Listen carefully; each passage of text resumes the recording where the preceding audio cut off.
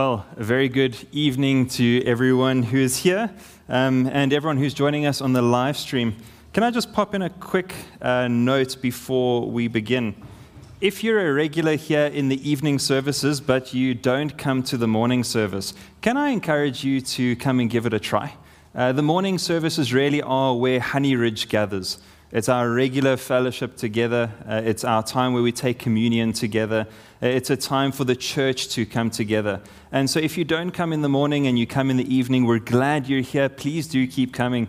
But if you'd like to, we really would appreciate if you'd come to the morning. That's really the heart of Honey Ridge, is the morning services. The best way I can think about it is it's a little bit like going to a family day where the dessert is being pulled out at the end. You don't want to miss the main meal just to have ice cream. The ice cream's good, but don't miss the main meal. If you have your Bibles, don't you want to turn to Mark chapter 4? Mark chapter 4 and verse 1.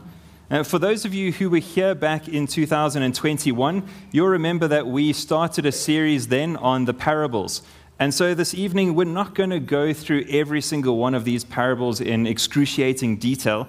Rather, we're going to keep to the theme of Mark, where we're trying to take large chunks of Mark's gospel and bring out the big picture. We're trying to expose on an overhead in front of our lives the good news of the gospel and how Jesus met with everyday people. So if you are there, let's read Mark chapter 4, verses 1 to 34. Thanks, Al. Again, he began to teach by the sea, and a very large crowd gathered around him. So he got into a boat on the sea and sat down, while the whole crowd was by the sea on the shore. He taught them many things in parables, and in his teaching he said to them, "Listen, consider the sower who went out to sow. As he sowed, some seed fell along the path, and the birds came and devoured it. Other seed fell on rocky ground where it didn't have much soil, and it grew up quickly since the soil wasn't deep. When the sun came up, it was scorched, and since it had no root, it withered away. Other seed fell among the thorns, and the thorns came up and choked it, and it didn't produce fruit. Still, other seeds fell on good ground, and it grew up, producing fruit that increased 30, 60, and 100 times. Then he said, 'Let anyone who has ears to hear listen.' When he was alone, those around him with the 12 asked him about the parables. He answered them, 'The secret of the kingdom of God has been given to you.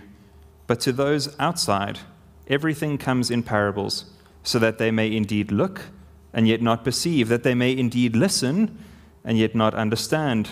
Otherwise they might turn back and be forgiven.' Then he said to them, 'Don't you understand this parable? How then will you understand all of the parables? The sower sows the word. Some are like the word sown on the path. When they hear, immediately Satan comes and takes away the word sown in them. And others are like seed sown on rocky ground. When they hear the word, immediately they receive it with joy. But they have no root. They are short-lived. When distress or persecution comes because of the word, they immediately fall away. Others are like seed sown among thorns. These are the ones who hear the word, but the worries of this age, the deceitfulness of wealth, the desire for other things enter in and choke the word, and it becomes unfruitful. And those like seed sown on good ground hear the word, they welcome it, and produce fruit 30, 60, and 100 times what was sown. He also said to them, 'Is a lamp brought in to be put under a basket or under a bed? Isn't it to be put on a lampstand? For there is nothing hidden that will not be revealed, and nothing concealed that will not be brought to light. If anyone has ears to hear, let him listen.' And he said to them, 'Pay attention to what you hear. By the measure you use, it will be measured to you, and more will be added to you. For whoever has, more will be given to him, and whoever does not have, even what he has will be taken away from him. The kingdom of God is like this,' he said. 'A man scattered seed on the ground. He sleeps and rises night and day. The seed sprouts and grows, and although he doesn't know how, the soil produces a crop by itself. First the blade, then the head, and then a full grain on the head. As soon as the crop is ready, he sends for the sickle because the harvest has come.' And he said, 'With what can we compare the kingdom of God? Or what parable can we use to describe it? It's like a mustard seed that, when sown upon the soil, is the smallest of all the seeds on the ground. And when sown, it comes up and grows taller than all the garden plants and produces large branches so that the birds of the sky can nest in its shade. He was speaking the word to them with many parables like these, as they were able to understand. He did not speak to them without a parable. Privately, however, he explained everything to his own disciples. How blessed we are indeed to hear the Lord's word. Let me ask, what for you comes to mind when you think about stories? Which stories were you taught as a child? What made them so memorable? Which parts of them do you remember? And for the readers here, no doubt you have many stories, countless, that would be able to come back to memory of amazing characters and fond memories. And something which we often forget is that the Bible is a book. It's a book of books. And here in the Gospel of Mark, in chapter 4, Mark records Jesus using stories to illustrate simple truths of the kingdom of God. And unlike the stories we grew up with, where the author's main intent is always for us to understand the story and to find joy in it, Jesus says that these parables have two uses. For some, it will bring great clarity on spiritual truth. To others, it will keep them from understanding. And so before we even jump in and look at these parables themselves, I want to focus in on verse 10 to 12 to understand why Jesus uses parables in the first place.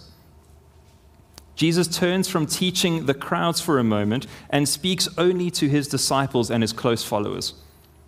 The secret of the kingdom of God has been given to you. But to those outside, everything comes in parables.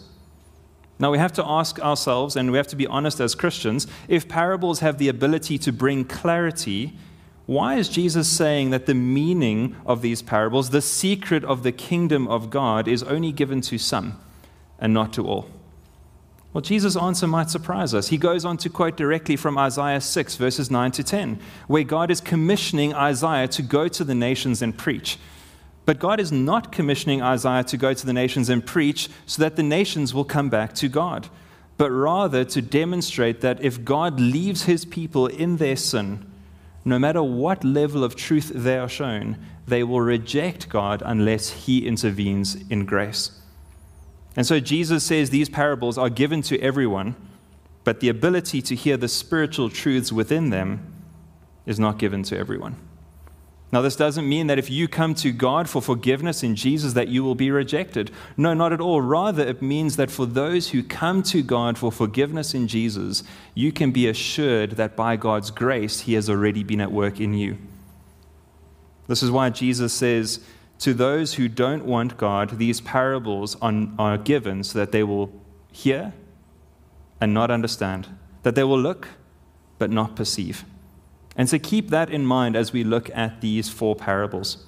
Let me pray and ask God to help us this evening and just to commit our time to the Lord. Our gracious and loving Heavenly Father, we ask, Lord, that you would help us now.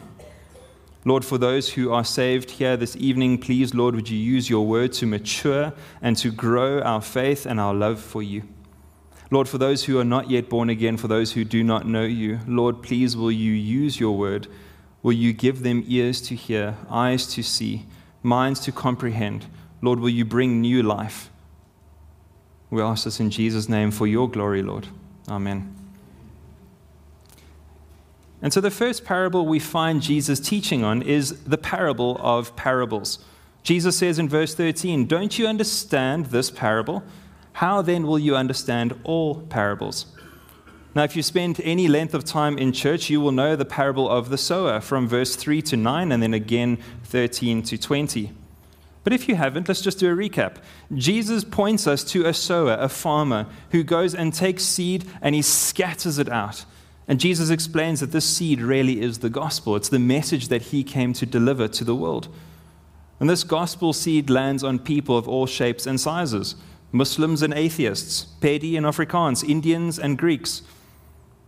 The seed is scattered everywhere because the kingdom of God is not found simply in Australia or Cape Town, but everywhere where God draws his people. The seed is scattered, and where it falls is almost irrelevant to us. In the first place, we see the first ground where the seed falls. We see in verse 4, the careless ground or the careless soil. These are the people who hear the gospel, but have no interest in it at all. And Jesus says that Satan comes and takes away the word. And this is not to say that these people are robbed of a prized or precious possession. This is not to say that if some people were left simply for a few days longer that they would have come to Jesus. Rather, similar to cigarette ash that is dumped out of a window at an intersection, it is simply discarded. This, sadly, is much of what we see in the world today. And so let's ask ourselves a hard question as a church. What do we do with those who want nothing to hear of the gospel? Well, I think the answer is simple. Pray. Pray. We heard it this morning. Pray for God to be merciful. Pray that God would grant salvation by the power of the Spirit, who is not numb and powerless for our stony hearts. He is not powerless against our wills. God is not encumbered and held back by our lack of desire, and so we pray. We pray because we are not God and because He is God. The second ground we see is the rootless. In verse 5. This ground is those who hear the message. They focus on the parts they like and they simply discard the rest, and they respond emotionally.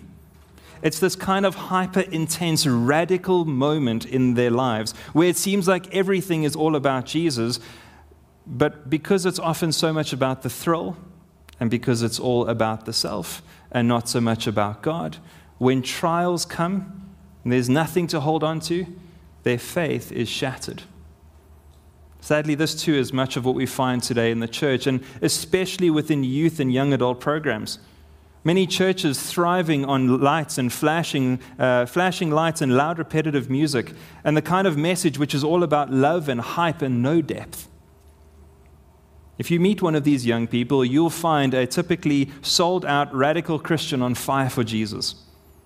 But the second the trials come, the moment their sin needs to be confronted, the second that they see that things are perhaps not what they were sold, this rootless faith fades and they shrivel up and walk back to the world. This, sadly, and genuinely sadly, is why many youth leaders in their 20s are atheists in their 30s.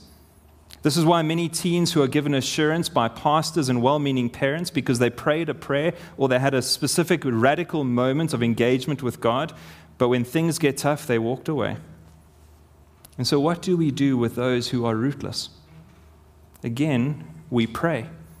We not only pray, but we share the gospel. We not only share the gospel, but friends, we share the whole gospel. There have been many complaints that we have received over the last few years of the series that we've gone through that we address sin too often. If you want to ensure that the whole gospel is shared, make as much of sin as Jesus does, and make as much of grace as Jesus does. Don't sell a cheap gospel. Call people to a full surrender to Christ, an unconditional surrender on the battlefield of their souls, not only to the parts that they like. Be honest about the life that Jesus promises. Be honest about the trials and the persecution that we will face, not as radical, sold-out, on-fire Christians, but as genuine believers in our Lord Jesus.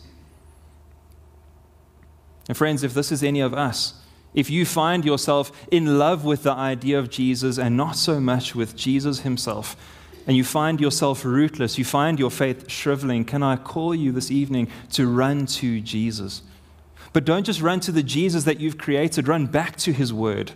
Go to the word and study it for yourself. Submit yourself to the whole counsel of God, and you will see a Jesus that is worthy of worship. You will see a Jesus that is worthy of your life. You will see a Jesus that is worthy to be trusted. The third ground we see is the fruitless, in verse 7. Now, it doesn't always have to be trials or persecutions which pull us away from God. There are many professing Christians who won't say it out loud, but their lives show that if they had to choose between the world and God, sadly, God has got to go. We see this in the modern Christian family, where parents are all consumed with their children's secular success. Private tutors and extra lessons, weekend tutorials, individual coaching. But goodness gracious, our children are so tired they have no time for God or the things of God. And lest we dare ask to bring your children to children's or youth ministry. Please, parents, realize the battlefield of your children's souls. We also see this in our jobs, where we find ourselves entertaining the idea of moving into positions and transfers, promotions and new opportunities. But it's a pity that those things sometimes pull us away from church, right? Or away from Bible study, away from regular fellowship, because, well, we all have to work, right? And what we don't see is that our hearts are so desperately sick. It's what the Bible tells us, that we struggle to receive correction. Not only do we struggle to receive correction, but when we receive it, we don't really know what to do with it because we've broken church and genuine accountability apart. Friends, when we leave our hearts unguarded, we find ourselves in this place of fruitlessness. Now, I know the parable specifically is speaking here of unbelievers, but I want to just point us to a reality in the life of believers too, is when we leave our hearts unguarded, we too will pursue worldly things until every ounce of our Christian walk is squeezed out of us.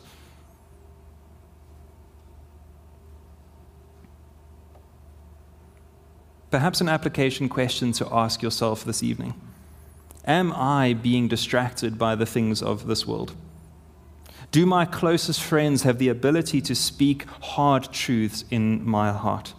Am I living open-handedly with what I have and with what I pursue so that at any time God can remove that in order to course correct my soul to what He knows is good for me?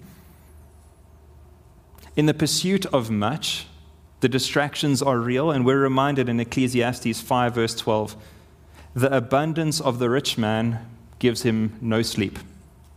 Friends, more of the world will not give us more joy in Christ. The fourth ground we see, which brings us much hope and joy, is the fruitful.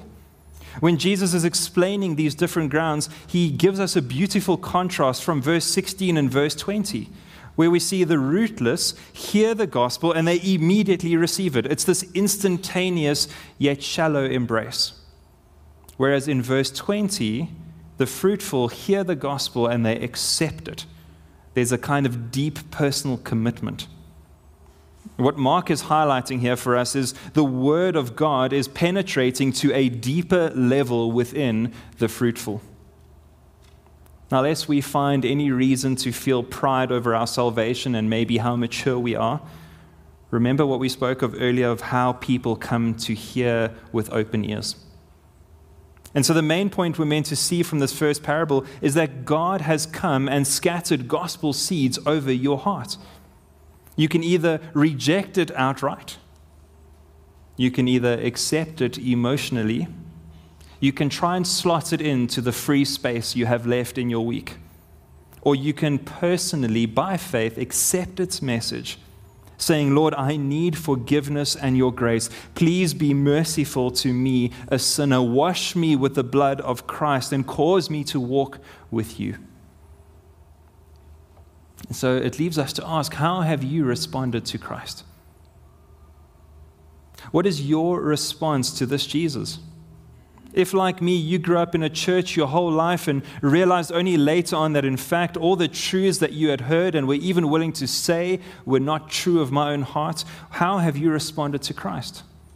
Perhaps you're already baptized and a member in this church, and that's slipped through. And by God's grace this evening, I want to ask you again, how have you responded to Christ? What we're going to see following this is how Jesus uses this parable to highlight how the other parables draw into it. And so we move on to the parable of the lamp in verse 21 to 25, which really contains two separate sayings. The first is from verse 21 to 23, and the second from 24 to 25. The first saying paints a simple picture of who we are. It paints a little bit of a picture that we can compare to living in South Africa with load shedding. If you were to buy an LED torch, why on earth would you put it under your cupboard or inside your cupboard? Why would you put it inside of a basket? Why would you hide it away in the kitchen? Jesus, concerned with more spiritual things than load shedding, he tells us in verse 21, why would you take a lamp and hide it under a basket? Why would you hide it under a bed? What good is a lamp if its purpose is cut off? Now, in part, Jesus is addressing those around him who really want Jesus for his stuff. Give us your miracles, your food. Give us the signs and wonders. Give us everything we want. And yes, if you get clouded out, that's a pity, but that's okay. Just give us what we want. And sadly, this is what the Jesus is my best friend movement really gets wrong. When you sell Jesus like a PlayStation and tell people he's your buddy, you end up treating him like a friend who owes you something. In another way, though, Jesus is addressing his followers. In that moment, Jesus, his light, is somewhat dimmed and hidden. We even see all throughout the Gospel of Mark how Jesus didn't want to attract too much attention to himself because he knew his crucifixion was coming. And so the truth being revealed is that one day soon, a day is coming when Jesus will no longer be veiled or hidden, and the followers of Jesus will need to be ready and have their minds made up. If they want to see the message of the gospel go out, they need to be ready to lift Jesus high up on the lampstand. Listen to the words of Isaiah 57, verse 15. For thus says the one who is high and lifted up, who inhabits eternity, whose name is holy. I dwell in the high and holy place, and also with him who is of contrite and lowly spirit, to revive the spirit of the lowly and revive the heart of the contrite. Church, Jesus' challenge to us is simple. Do you hide him in your daily life? Do you pull back from living as a Christian in public? Do you perhaps pretend, maybe not out loud, but maybe overtly, maybe a little bit more covertly, that Jesus is in fact not a part of your daily life at work or at uni or at school? Friends, if we wish to have the darkness be made light and for all the things that are concealed, like the evils of this world, to be revealed, and we want Jesus to be made much of, we cannot live as private, hidden Christians. And you will need to have your mind made up before the moment of testing. If you don't, we see the second saying in verse 22 and 23, in a sense giving us a prophetic vision of the future. By the measure you use, it will be measured to you, and more will be added to you. For whoever has, more will be given to him, and whoever does not have, even what he has will be taken from him. In other words, if you hide Jesus away in your life, God will remove his shining light from your life. Now, there were three types of soil that we saw in the first parable of those who ultimately rejected Jesus for different reasons. And here we see the difficult truth of what happened to them. Because they had so little regard for Jesus, what little they had was taken away. Friends, if you are hiding the light of Christ in your life, it is not too late to turn to God and ask him for forgiveness. It is not too late to receive that forgiveness and free grace at the cost of our Lord Jesus. It is not too late to make much of the time that you have left. And so this leads us on to the third parable, the parable of the growing seed. We see this in verse 26 to 29. Now, this parable is the first of two parables that we see in verse 26 and verse 30, where Jesus specifically references the kingdom of God. The thrust of what we're meant to see here is the great blessing for us in realizing that when Christ is lifted high, when the true and right response of Christians is seen and embraced, it is not our skill, our effort, our desire, or any human ability that will make these seeds of the gospel fall on fertile soil.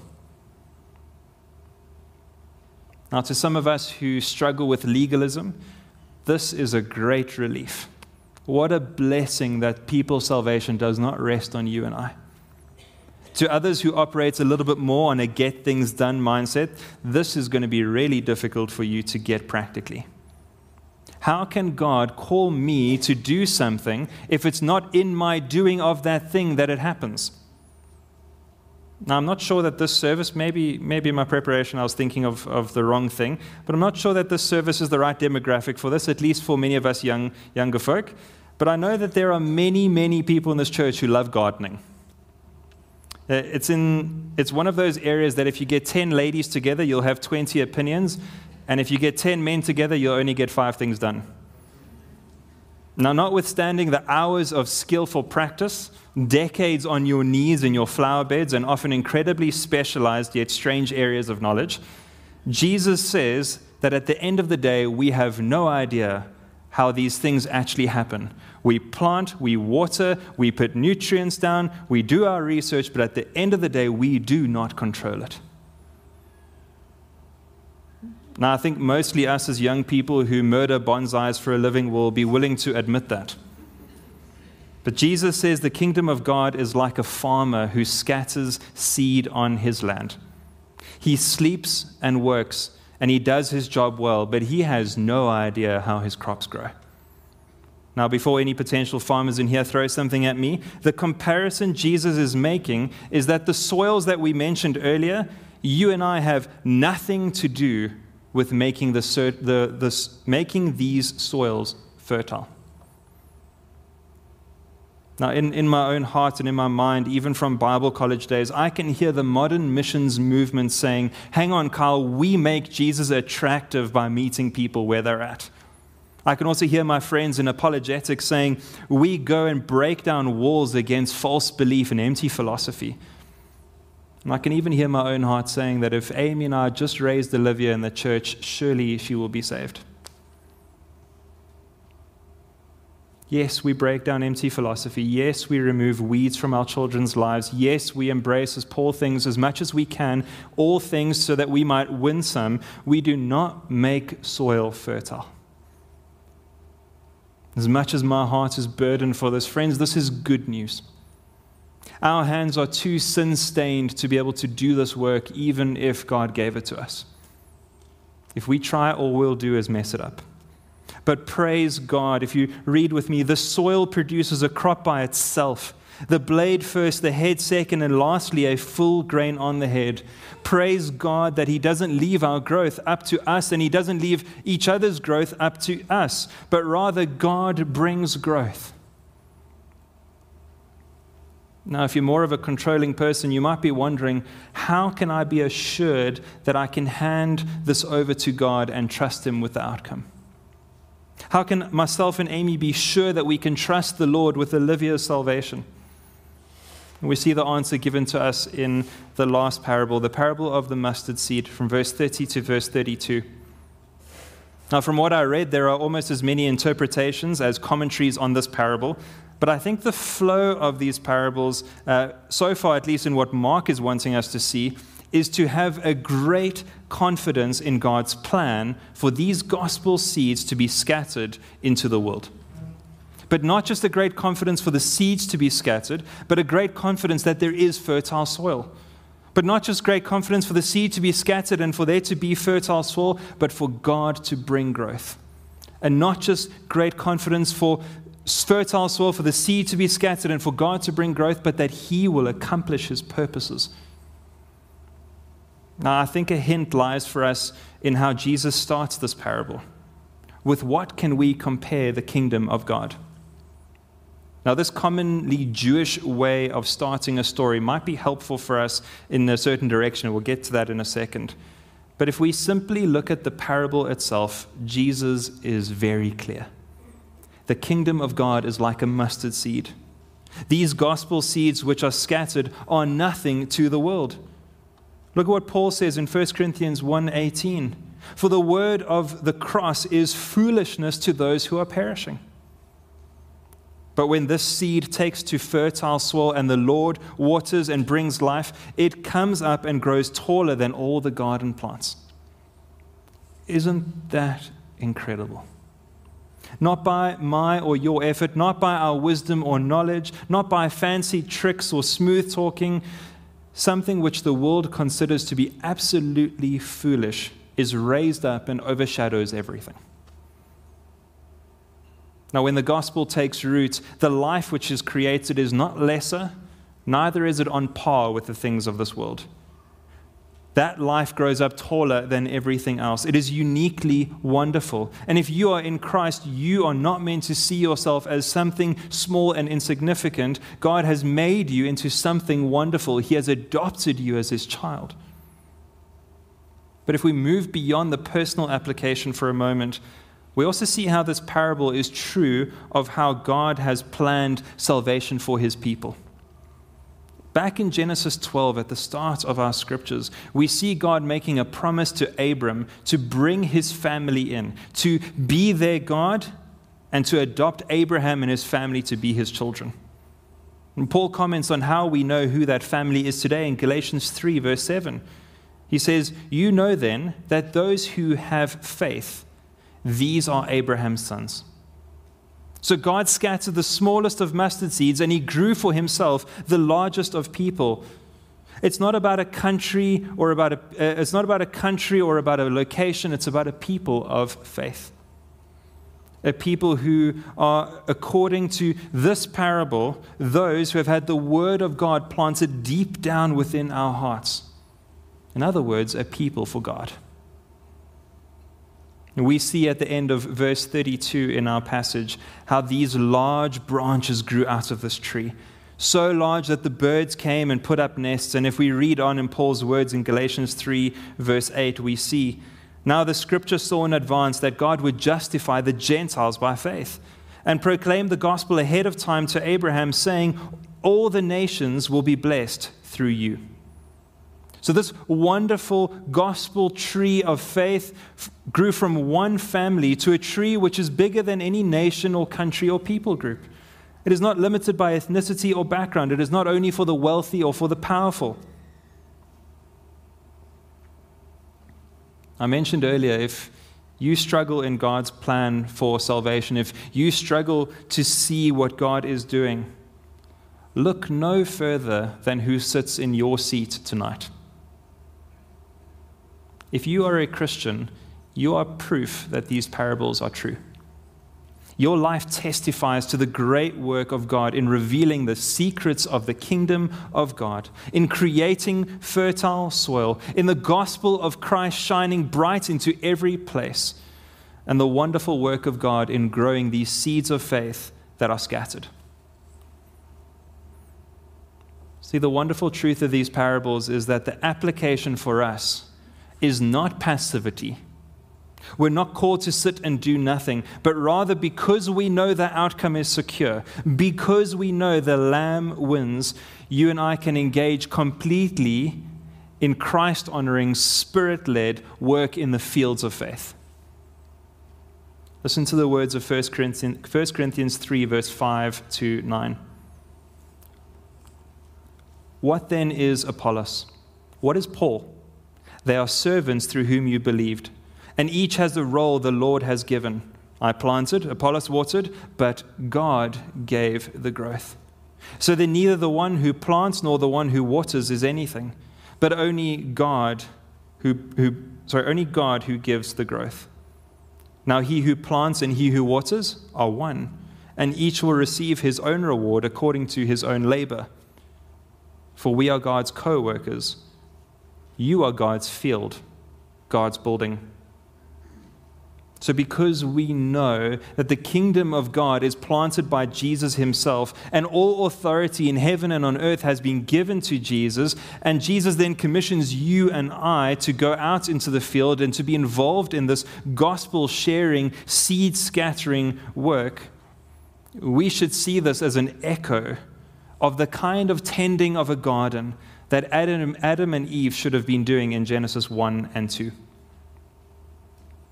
Unlike Adam and Eve, you and I are promised that the church cannot and will not fail at this task, because the secret of the kingdom of God has been given to us.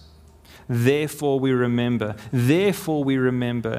Jesus' words to Peter in Matthew 16, verse 17 to 18.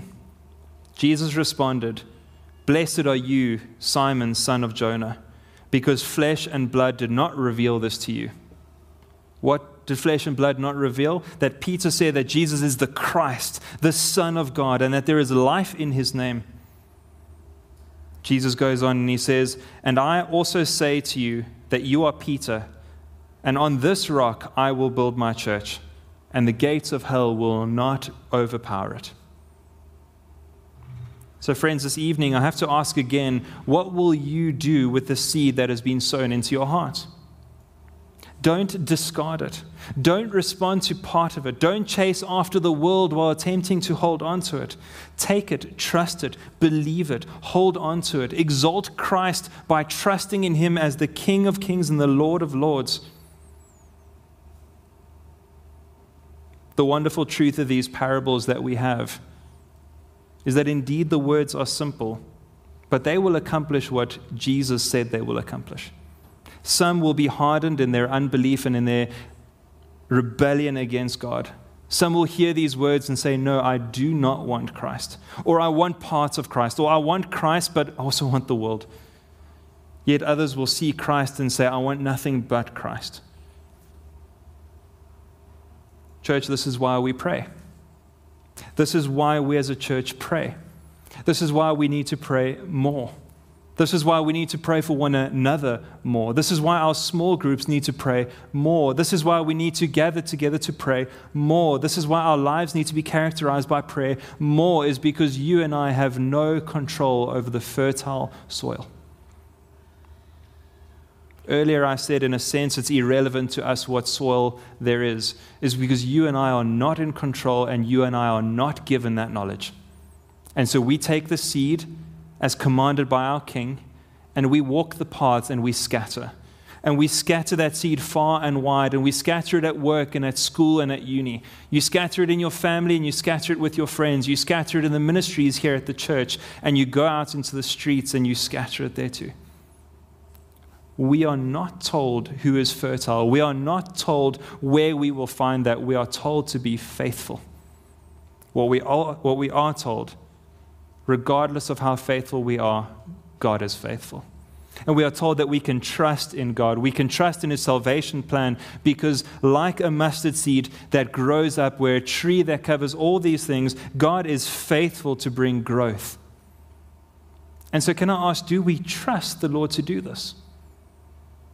Do we not only trust the Lord intellectually that we know this is what we should be doing, and hopefully there's evangelists that go out, but are you willing to take on this mantle for yourself? One of my great shames is that I went to a school across the road with 600 other young people, Monday to Friday for 12 years, and the only person that I ever managed to invite to church, the Lord saved by his grace. What a shame. Friends, we are given so much opportunity. Will we take this to heart? Will we trust the Lord in this? Will we shape our lives around it? Are you willing to be a part of this? Because Christ has given this to you. Not only to the elders, not only to the pastors, not only to the deacons, not only to the youth leaders, not only to the children's ministry leaders, not only to the soup kitchen and the preachers. Christ has given this to you. If you are a Christian, your ministry ground is as you leave this building. And Christ has given you this command with this truth, with this promise. I want to read verse 11 again. Jesus said to them, "The secret of the kingdom of God has been given to you, but to those outside everything comes in parables. So they may indeed look and yet not perceive, they may indeed listen and yet not understand. Otherwise they might turn back and be forgiven." Part of what makes it so difficult for us as a local church sometimes is that it seems like we're okay with the latter. We're just okay with people not hearing and not being forgiven. Will we take the gospel? Will this become our mantra as a church? Will we be willing to accept the call of Christ? Not just as a mission, but personally. Will this be your work? Let's pray.